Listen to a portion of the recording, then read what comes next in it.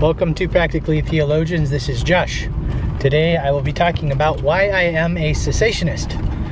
But first, I wanted to say Andrew and I did end up recording a couple episodes on church membership.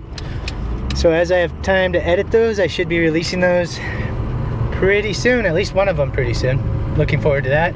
It was great to talk to Andrew, and of course the podcast is always 1,000% better when he's around, so it was good to talk to him. Hopefully you enjoy the conversation as much as I did. All right, so why I am a cessationist. I'm actually headed to work. You can hear my truck saying, buckle up, buckle up, buckle up. So pardon any road noise.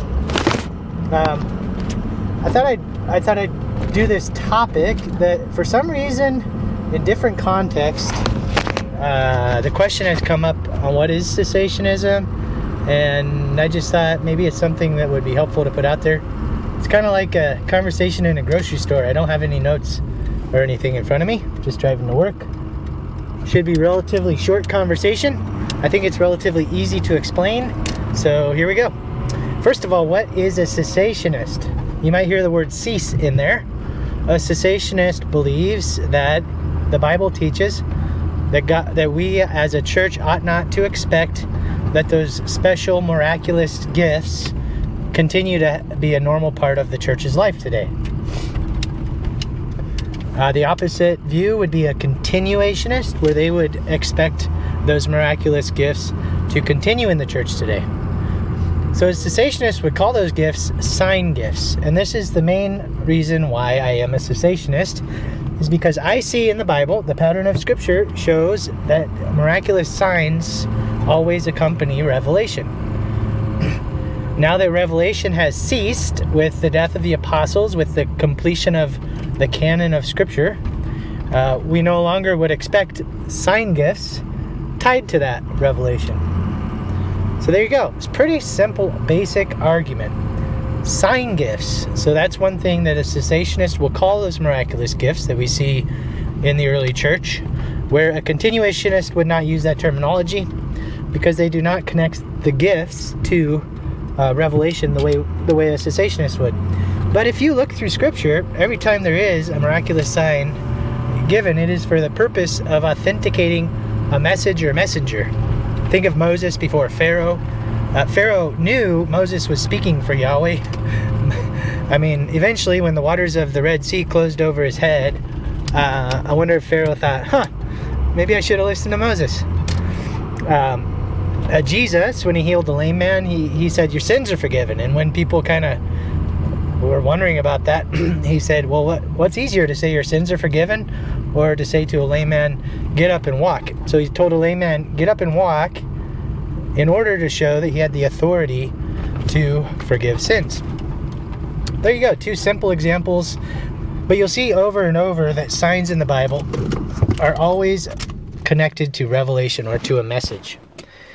So that's it. Because the canon is closed, there is no new revelation forthcoming. Therefore, we would not expect sign gifts to continue in the church. But that, I would like to clear up a misconception. Cessationists don't say that God, the Holy Spirit, has stopped working altogether. We believe that if somebody has the gift of tongues, that is the gift of speaking in different languages, that is a gift of the Holy Spirit. We believe that when God heals people, and God is the one who heals anyone that's healed, that is the work of God.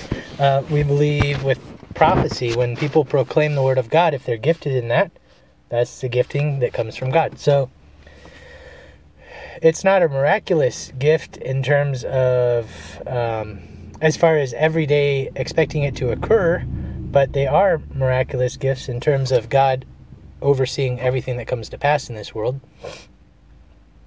And so the most miraculous gift, or the most miraculous work of God that we see in the church, that's a normal part of the church's experience, of course, is regeneration, where God takes a dead man and brings him to life by the preaching of the gospel, by the power of the Spirit, and by faith. And in that we see the greatest miracle of all being a work of God that continues in the church, along with sanctification and etc. But So to clear up that misconception, cessationists do not believe that God has stopped working miraculously. We simply believe that we ought not to expect miraculous sign gifts like tongues, healings, or prophecy to continue in the church today. And that connects to a practical difference when you speak to a continuationist. And when I say continuationist, I'm not talking about a Benny Hinn type, like a crazy rolling in the aisle continuationist. I'm talking about a what I might call a sane continuationist, or maybe a soft continuationist, which is very common today. So an example of someone who is a soft continuationist, I might put it, is John Piper. The biggest difference between a cessationist, I think, and a continuationist, practically speaking, is how we talk about God speaking to us. A continuationist is a lot more comfortable saying, God told me this, or God told me that, or God spoke to me, in reference to their feelings or their dreams or instincts or random thoughts, than a cessationist. So a cessationist is more suspicious of our fallen nature than a continuationist, and we would be more comfortable saying that God told me this or told me that in reference to Scripture alone. So there you go. That's a basic practical difference. I hope I explained what cessationism is. I hope I didn't offend too many people, and I hope it, given the format with no notes or anything, I hope it was relatively clear and helpful. I'm going to get to work again, so peace out.